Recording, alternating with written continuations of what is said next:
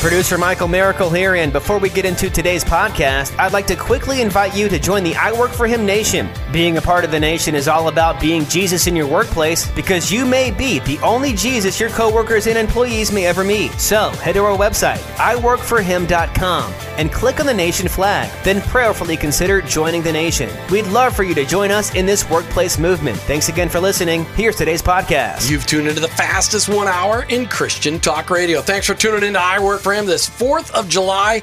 Lord, we are thankful for this incredible nation. And just make sure your Heavenly Father knows how thankful you are for this incredible nation. We are so grateful. And as we talk today let's just ask these questions. Can God use your passion for business for His glory? I can see where it's easy to give God glory for your successes, but what about for the failures? Can God be glorified in your failures? Why do we all have to fail in order to succeed? I know that is true. It seems like in order to have real success, you've got to experience real failure. Have you ever heard that one before?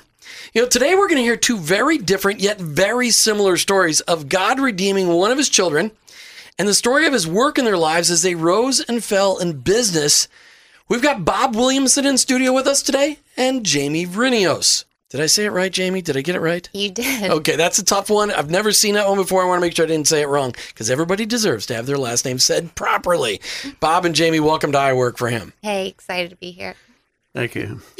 Martha, it's Together on Tuesdays. It's a little unusual. It's a vacation day, but yet it's a Together on Tuesdays with Jim and Martha's. As you look at our country and you look at the opportunity to be in the studio today, what's one thing you want to say to our listeners about our country before we get into our conversation today with Bob and Jamie?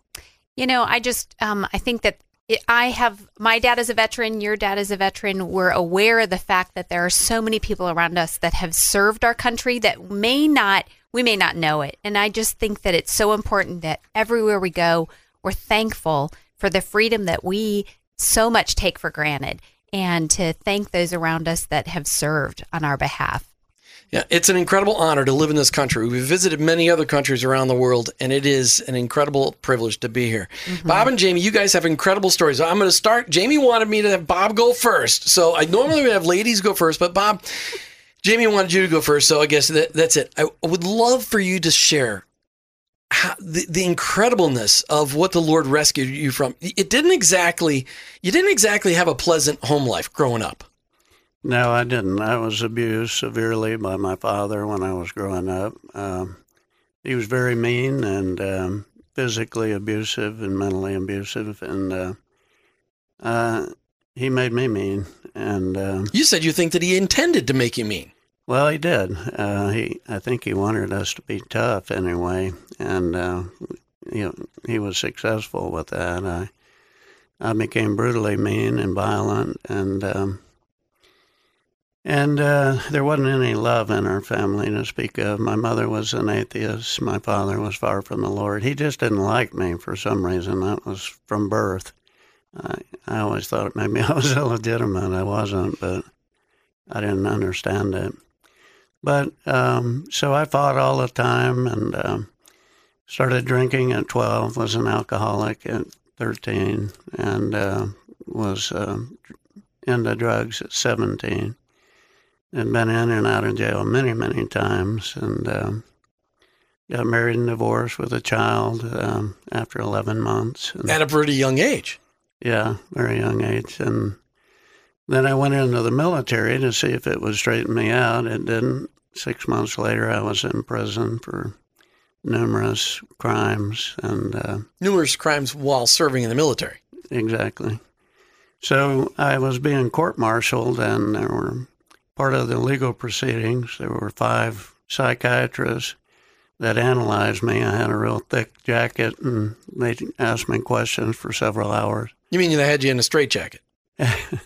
No, my jacket, it was all the criminal offenses. When I was reading the testimony and listening to the video, I'm thinking they got him in a straitjacket, that kind of a thick jacket. No. But you're thinking that it was a big manila folder full of all your naughty stuff that you'd done. Exactly. Okay, all right.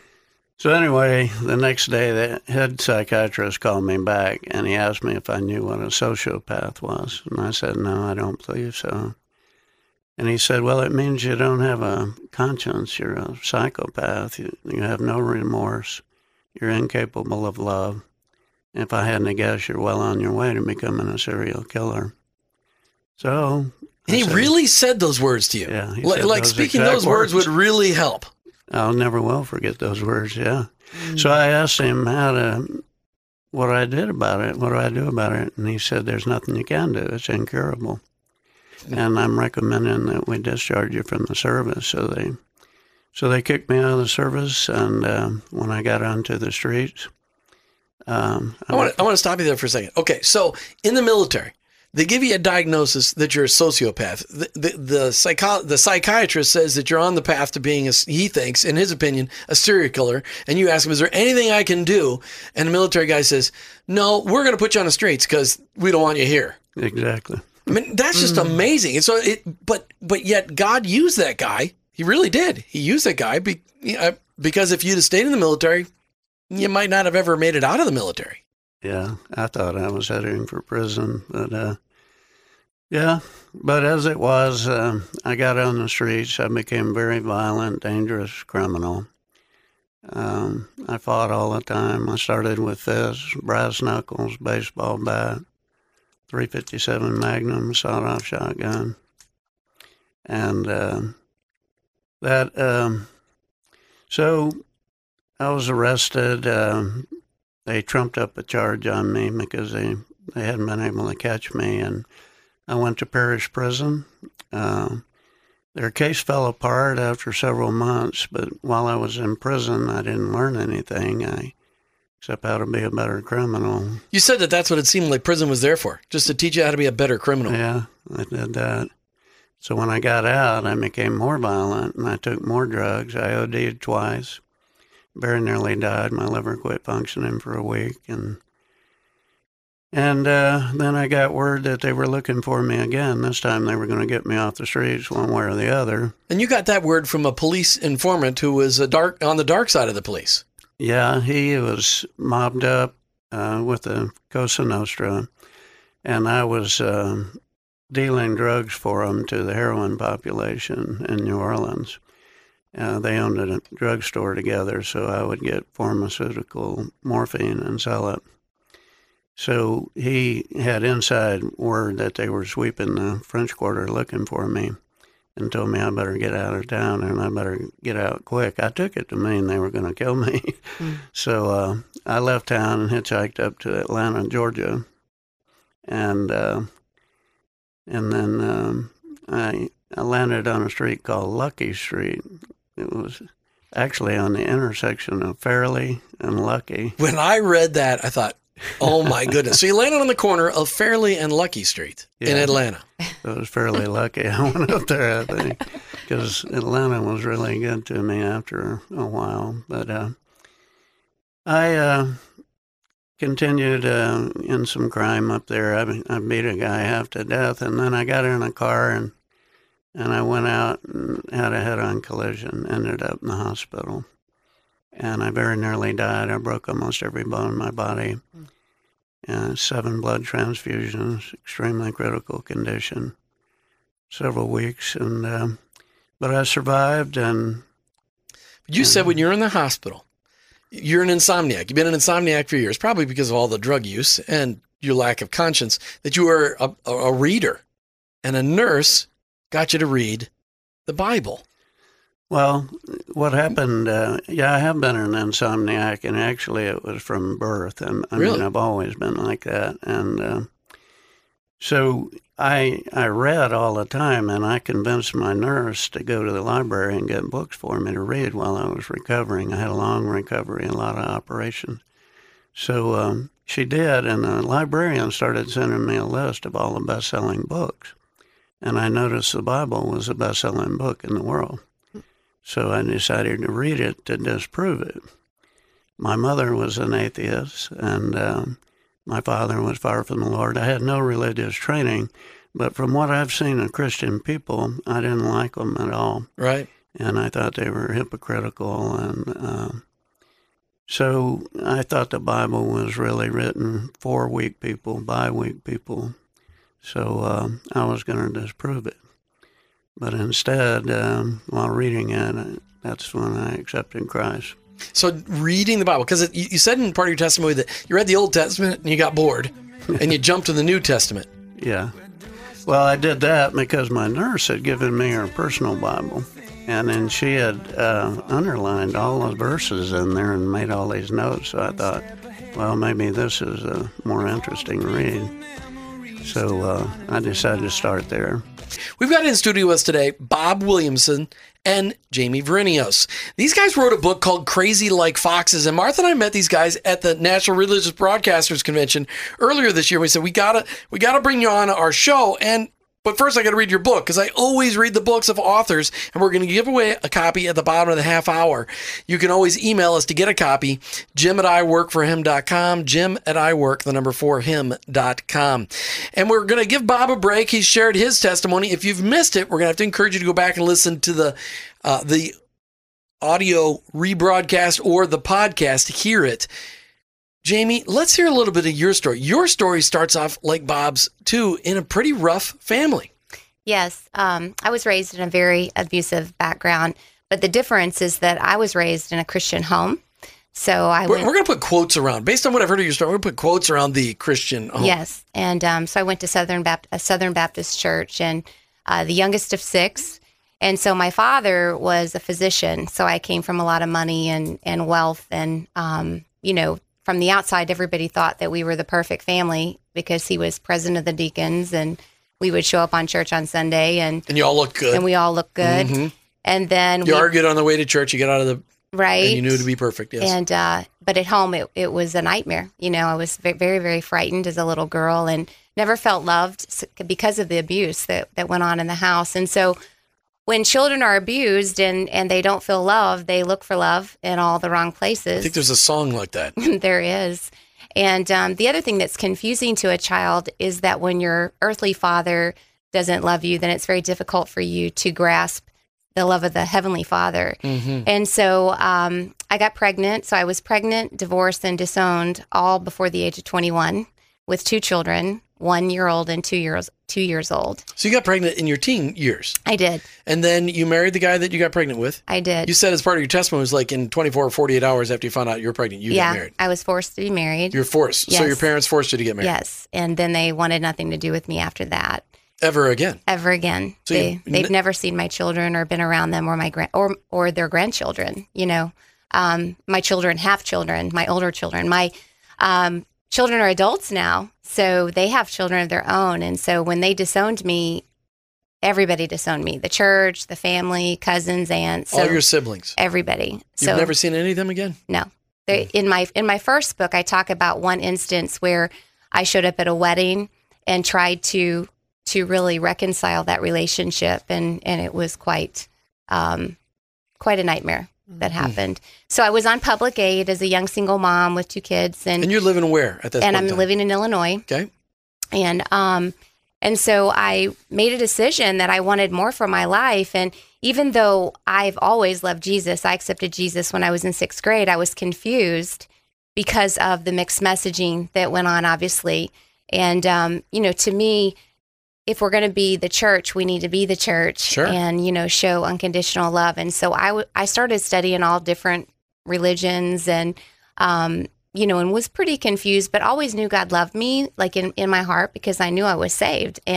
But I was still going to wander and look at different religions. But what was my driving force to get off public aid was my children. Sure. That I was out to say that nobody would ever, I didn't ever want a child to ever feel, or my children to ever feel what I felt as a little girl. So that's what became my driving force. So you're living in public housing, or you're living in public, you said you're on public aid. Were you in public housing Government as well? funding, yes. Okay. Mm-hmm. So those areas tend to be a little rougher. Right. But you said, no, I don't want to be on public aid for the rest of my life. So you went to school. Correct. Yes, I did. And the government paid for my college education. And I worked several jobs and did whatever I had to do. And I tell women this a lot. I work with women, and I'm always telling them that, you don't want to stay on public aid. God has a purpose for your life. And so, I just knew that there was something greater for me, and that just inside of your spirit, you just know that God has something greater for you, and you have to pay attention to that.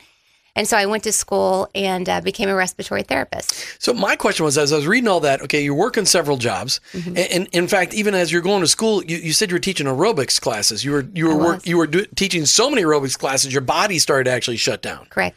So how did you do all that? What did you do with the kids when you're teaching aerobics and you're going to class and you're studying? I mean, how did you do all that and still have time for these kids? I had a really wonderful lady that lived across the street that would help me with my children, and different people would help me. So I was very fortunate. I've always been fortunate in my life that God has put people around me that have always supported me and loved me, whether it's professors or women and pastors. I'm very grateful for that. It just seems that, I've always been given those kind of people. The Lord gave life. you another family. Yes. Mm-hmm. So as your respiratory therapist, pick up a story from there. So I'm working as a respiratory therapist, and I go up to Chicago to go to a medical convention, and I was offered a job to go into medical sales. So I'm living in a little bitty town of 2,000 in Mahomet, Illinois, and I'm offered this job, and I thought, well, I should do it. And I didn't know anything about sales, but I just wanted more and wanted to give my children more. So I took the job and went into Chicago, Illinois. Moved from a little town in Illinois. And people need to understand, there's Chicago in Illinois, and then there's the rest of Illinois. The rest of Illinois is rural, small towns, really sweet, nice people. And then there's Chicago, run by the mob. That's really just a suburb of New York City. I mean, it is night and day. It is amazing. That's correct. And that's why I was scared, but I did it anyway. I always tell people, it doesn't matter. Feel the fear and do it anyway. You've got to get past that. That's how all brave beginnings start. You just fight through that fear. So I went from $200 a month rent to $1,000 and knew nothing about sales. But I just wanted more. And, you're not going to have more if you don't go through the doors that God opens for you. So, and medical sales is very demanding. It involves a lot of travel. What did you do with your kids then as you're having to be out early and out late? How did you do that? Well, at first they were going to the kinder cares, and I'd be up at 4 a.m. and dropping off at kinder care, wherever the daycares were in that area. And then eventually I was able to get a nanny that was able to move into the townhome. But when I first got there, basically he handed me a map of DuPage and Cook County and said, here's your territory. And so I knew nothing about sales, but I thought I better make it, because I wasn't about to tell him I couldn't do it. So I had to make it. In this job, you learned a lot about yourself. I did. What did you learn? I did. Well, in college, I made a D in public speaking, and I find that so comical because now I speak all over the world. So I always tell people, don't confuse the person you are today where God's going to take you. So I learned to come out of my shell and just really make connections and really get connected to people and fulfill needs in their life, which is what I believe life is all about. Were you successful in that job? I was. I became very successful. So, but then the Lord kind of threw you a curve. He did. Talk to me about the lady that comes out of the elevator. Okay. Well, before the lady came out of the elevator, I always tell people, I know God knew that I was getting ready to lose my job. I know it because, of course, when I was calling on some doctors at West Suburban Hospital, this beautiful woman walked in on an elevator. It was in the morning. It was about 9 a.m. And she asked me if I'd ever tried Mary Kay. And I actually had never tried Mary Kay. In fact, when I thought of Mary Kay, I thought of women who wore a lot of makeup and drove ugly pink cars and just thought I was too good, for that. So I looked at her. She said, have you ever tried Mary Kay? And I said, no, I'm allergic to I said, I'm allergic to the product. I didn't tell her, no, I said, I'm allergic to the product, but I had never tried it. And she said, when was the last time you tried it? And I said, well, I really can't remember, but I would never put that on my face. So at that time, all my friends, mostly of my friends were men because of the corporate job I had. And so there was just no way I could ever picture myself doing Mary Kay. And she said, well, I'd love to get your opinion anyway. Beautiful girl from India. Her parents owned the clay oven downtown. And I went to her home that day. And I know it was the Holy Spirit. And she invited me there. I got there at noon. And 30 minutes later, I bought over $200 for the product from her. That you were allergic to. And I was allergic to 3 hours before, yeah. But yet you hadn't lost your job yet. I had not. Mm-mm. But what happened? I was getting ready to be promoted from regional director to director of marketing, and the owner of the company, in fact, all my arrangements had been made to go to Atlanta, and the director of the company flew in and we went to dinner, and I wouldn't compromise my integrity. And 3 days later, I lost my job. You lost your job because you wouldn't compromise Correct. your integrity. Mm-hmm. And when you lost your job, what happened next? Well, I called up my consultant, and I really thought I had lost my mind because I never could have pictured myself, becoming an entrepreneur, much less relying solely, on that. But I just made a decision that I didn't want to be bossed around anymore. And so, or be put in a position like that. So I called her up and I said, "This is Jamie." And I said, I want you to know that I don't like women. And I don't really even know if I'm going to fall in love with this product, but I'm going to do this Mary Kay. And I need to replace a 6-figure income in 6 months. And she was silent on the other end of the phone, and I thought she had fainted. But she did not. No, she was silently using her calculator going, well, if she makes 6 figures, think of the money I'm going to make on this girl making 6. That's what she was doing. It was a calculator on the side. She was. And so I signed up, and I went to my first event, and really thought I was crazy. Now, through this process, had you gotten involved in a local church? I mean, how was Jesus playing into all this process in there? I had not. I had still not. That's still part of the next part of the story. Correct. Tell us about that. So I got involved in Mary Kay and fell in love with the women. And what was awesome was just the environment that just covered me. I felt safe, and I had an opportunity to meet my mentor. And her name was Marilyn Welly-Valella. She's in heaven now.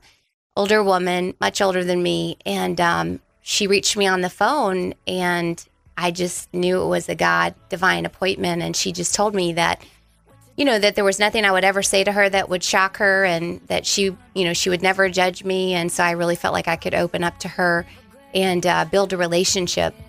And she told me on that phone that there's no fear in love. And I thought, wow.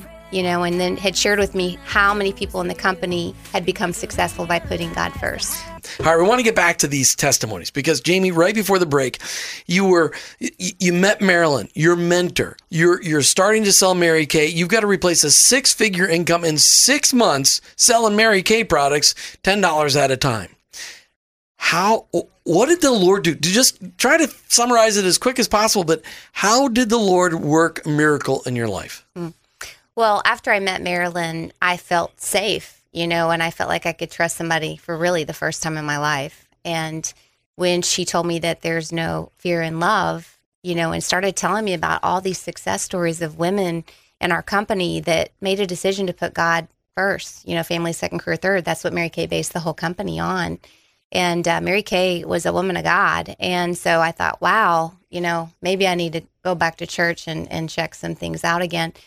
So I went back and visited a church and met my pastor, who became my spiritual father, and walked into the church. And at first, I didn't really like what he was saying because, of course, you don't really want to hear what the pastor has to say. The truth is, a little tough to swallow at times. But I was very drawn to the music. Michael Day and Rena Day, who were famous at one time, he was a music prodigy, and he was playing on the piano. And I was just so moved by his music. I could just feel the Holy Spirit ministering to me. And then the pastor got up and started talking about there's no fear in love, and that God loves you. And so at that point, I realized that it doesn't matter how other people see me, or even how my parents or my brothers and sisters or anyone sees me. It's important how my Father in heaven sees me and sees everyone. And when I really understood that, the portrait of who I am in Christ completely changed. And I felt there's no more orphan. I'm not an orphan walking around. I'm a daughter of the King. And so that's really when everything changed dramatically in my life. And you're still Mary Kay today. I mean, you're are you a worldwide leader now, or 25 years later, I'm a national sales director, and there's only a few hundred, actually less than 400 women in my position in the world, all over the world. And so I oversee thousands of women, and it's just wild. It's crazy. And your kids are now parents, and Yes. You're a grandmother. I am. I'm a Mia. You're a Mia? Well, you Yes. could be whatever you want to. Yes. They're your grandkids. I want, because people are listening and going, but how did she forgive her parents and her siblings and her family for rejecting her? How have you worked through that? Who came? Obviously Christ helped you do that, but did Marilyn help you work through that? Or Marilyn really helped me, and then Rena, Michael, and Pastor Grogan helped me. And like I said earlier, I've been so fortunate to have men and women of God come into my life and really mother me and father me. It's been greatest gift, that I could have ever had. We're going to take a pause on your story and get to the business side in just a little bit. But Bob Williamson, we're going to pick it back up with you. You're in the hospital. You're reading the Bible. You realize that there's something that this Jesus you're reading about is somebody that you really want to follow. Yeah, when I started reading the New Testament, Jesus was nothing like I thought he was. He was full of love, and he wasn't condemnational, and he was full of mercy. And it didn't matter if you were a prostitute or a criminal or whatever. He just loved. Well, I was a grown man, and nobody in my life had ever told me they loved me. Just the opposite. I was stupid and a black sheep. I'd never amount to anything, and on and on. So I was really into that part of it. And it was very hard for me to do this because I told you I didn't like Christians. One example, I was down in the French Quarter in New Orleans. I was just walking through Jackson Square, a little park, and it's where all the street people hung out. And then this guy was standing on a box preaching. You see him all over New Orleans, and I didn't think anything about it. And then he looked at me, and he pointed at me, and he told me, if you don't change your ways, you're going to hell. And I looked around, and I saw he was talking to me. I said, "Are you talking to me?" Actually, didn't you say that? Are you talking to me? Yeah, pretty much. So I went over, and I knocked him off the box, and I pulled out a .357, and I cocked it. Oh, man.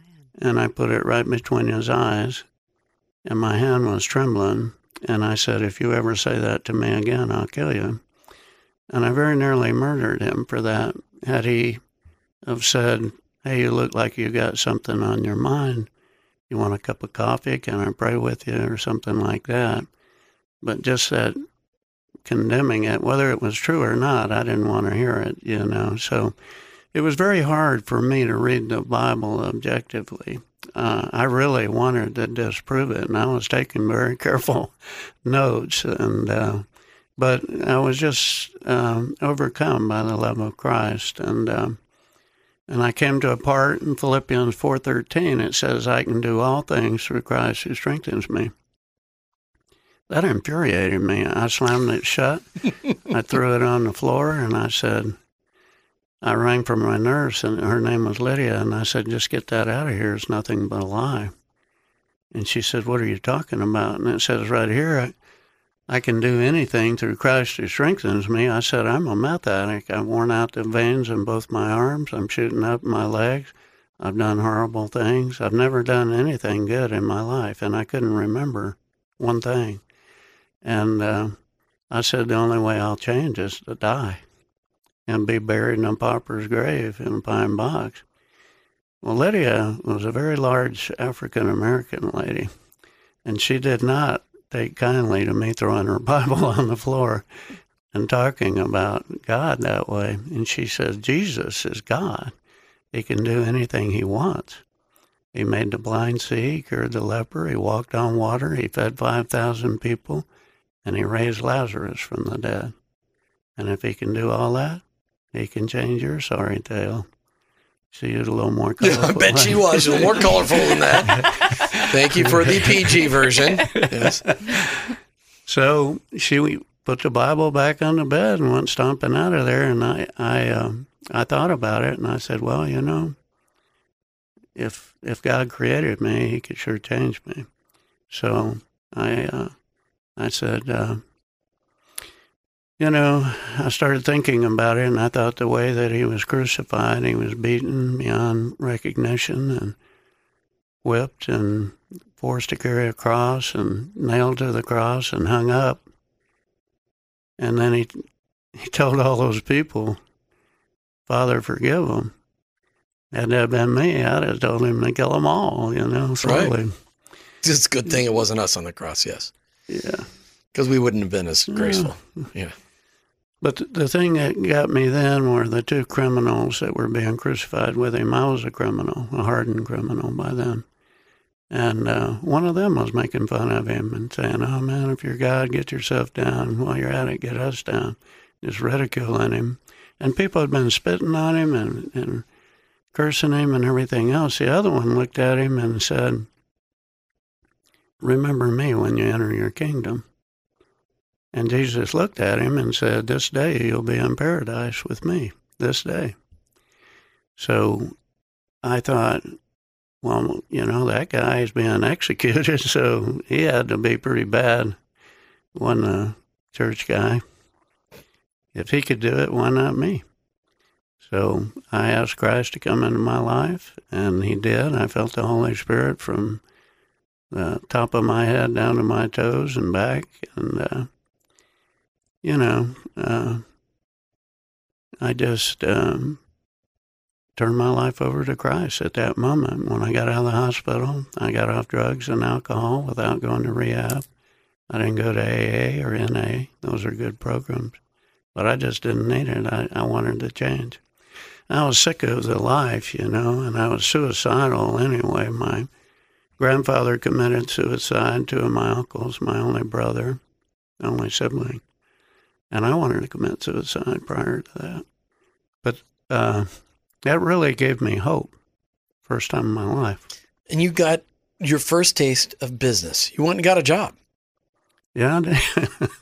In a manufacturing facility, wasn't it? Am I remember that correctly? Glidden Paint Company, yeah. It was an 18-acre paint plant. Mine was the worst job in the plant. I made $350 a month, I think. More, my wife made more than I did. I met a girl that was nothing like me and married her. She lived a straight life all her life, lived with her parents, very stable. If you're wondering why she would marry me, I lied to her. I just told her it was too painful to talk about my past, my family's. But so I got entry level at a job, and I had to lie to get the job. I just went in. I said, "I'll take anything. I need to work." I took a bus to work, and I was the first one there and the last one to leave. Worked really hard, and ended up being promoted 8 times all the way into plant management with no education and really much of anything. I didn't even have enough money to get a haircut. I really rose up to the top of that side of their business and became in plant management the only person that they've ever promoted that high at that time that didn't have a college degree. So, but you got a taste of the business, you did it well, but then you got to a spot where you weren't appreciated. You ended up going into business. People telling you said, I'm going to start my own business. And people were like, "You're stupid. You got a great job. You got a paying job. Why would you quit this job and start your own business?" What was the Lord telling you about starting your own business? Well, at the time, when I said that, everybody was saying, "Well, you don't have any experience, you don't have any education, you don't have any money. How do you think you're going to make it in business? Most of them fail." And it just brought back all my memory of my family, Everybody told me I would never amount to anything. And I said, "I can do all things through Christ who strengthens me." That had become my life's verse. And regardless of what they said, my wife wouldn't speak to me for several weeks, really, because I quit that job. And but I did. I borrowed $1,000 on my credit card, and 6 months later, it was a multi-million-dollar business. I had 180,000 customers around the world, and 7 distributors, and I went from making $30,000 a year to $30,000 a week, and I went on from there to create 24 more companies I founded. I sold one in 2008 for $75 million. I had no debt. And the Lord just blessed me enormously throughout that career. And I think those shrinks were wrong. I think they were wrong. I want to pause you right there, because when we come back, we're going to talk about how you and Jamie actually met and how you got together to write this book. Jamie, you got your start in Mary Kay. You started expanding. You're in Chicago. You're young, but you have to provide for your kids. You're living in an expensive area. Chicago is extraordinarily expensive. where did your love for business, your love for training people, because as a Mary Kay person, you have to, not only do you have to sell, but you have to then sell other people on the idea that they can sell. That's how you actually make money. How did God grow that in you? Well, I realized that the greatest gift we could ever give people is to tell people about God's love. And I felt like what I wanted to do was express to people God's love, not through, here's the Bible, this is what God says, but really literally being with them in life and walking with them through life and encouraging them in their God-given abilities, And so I just became passionate about making a difference in women's lives. I believe that it's one of the hugest marketplace ministries that you could be in globally. And so I just think that the Lord put me in Mary Kay to be in marketplace ministry and to really speak to the nations, through this business. That's so powerful. I want you guys to get a copy of this book, Crazy Like Foxes. Email me, jim@iworkforhim.com, jim@iworkforhim.com. And the Lord kind of ran you two into each other just a year and a half ago. So, Jamie, tell the story really quick, how the Lord ran the two of you into each other. Well, basically, one of my sales directors knows Bob, and she's a young millennial, and she's like 23 years old, and she had mentioned to Bob that he should have me come speak at his church, and he researched me and had told her that I was too secular to speak at his church. And so then Katie had gone with me to a prison ministry, and after the prison ministry, she went back to Bob and said, hey, you really need to have her come speak at the church. And so I get this email saying I'm speaking at Honey Lake Church, and there's a radio interview, and then I said, wow, because when I heard what he said, I said, well, I'm never going to speak at his church, and I don't need to speak at his church. But anyway, then I end up going. So after you spoke, the two of you came together and said, we should write a book? I mean, Bob, what happened? Really quick, what happened? Well, we were talking about a ministry I started named the Jesus Alliance. She wanted to be a part of it. So she asked me to come to one of her conferences. She speaks all over the place. So I went down to Orlando and I gave my testimony, and she gave hers at the same setting. And it really moved the audience. And one thing she does is she actually preaches the gospel at businesses meetings. And fantastic. People come forward and make decisions for Christ. So that's how we met. And we compared notes on how we had succeeded. I mean, what were the common ingredients? And they were all the same. So we thought it'd be interesting to write a book from her perspective as a woman and me as a man of how we were able to succeed after being faced with so many obstacles. Jamie, you grew up a single mom for a lot of years. You said 12 years you were a single mom. Speak to the moms out there today who think, well, I can't do what Jamie did. Mm. Well, and it's not even just moms, but women who have such low self-esteem. They look for their identity in people, and really men. A lot of women look for their identity in men instead of Jesus. And so from my experience from working with women, when I meet them, they have such low self-esteem because instead of God confidence, they have self-confidence, and we know that self-confidence is not the confidence that you want. You want God confidence. Yeah. And so once they really understand who they are in Christ and how God sees them, it just transformed their lives. This past weekend, I did a conference, and I believe that when you share with people how much you believe and how much God loves them, that's the transformation that takes place. And after I was through with all the Mary Kay training and hundreds of people, this one young lady raised her hand who didn't know Jesus, and she said, "Can I just ask you a question?" She said, "I just want to know about your walk with Jesus. Can you tell me about that in detail?" And so I started to share, and people were crying, and women right there accepted Jesus. And another lady in the back of the room, this is a business meeting, said, "Will you pray over us?" And, I prayed over them. And it wasn't the training. It wasn't any of that. It was that they could understand that God is love, and that it's not about legalism. It's not about what you did. It's about who we are in Christ. And they saw you work through the hurt that you had to work through. Yeah. Bob, you were told you were a sociopath. You were going to become you're on your path to becoming a serial killer.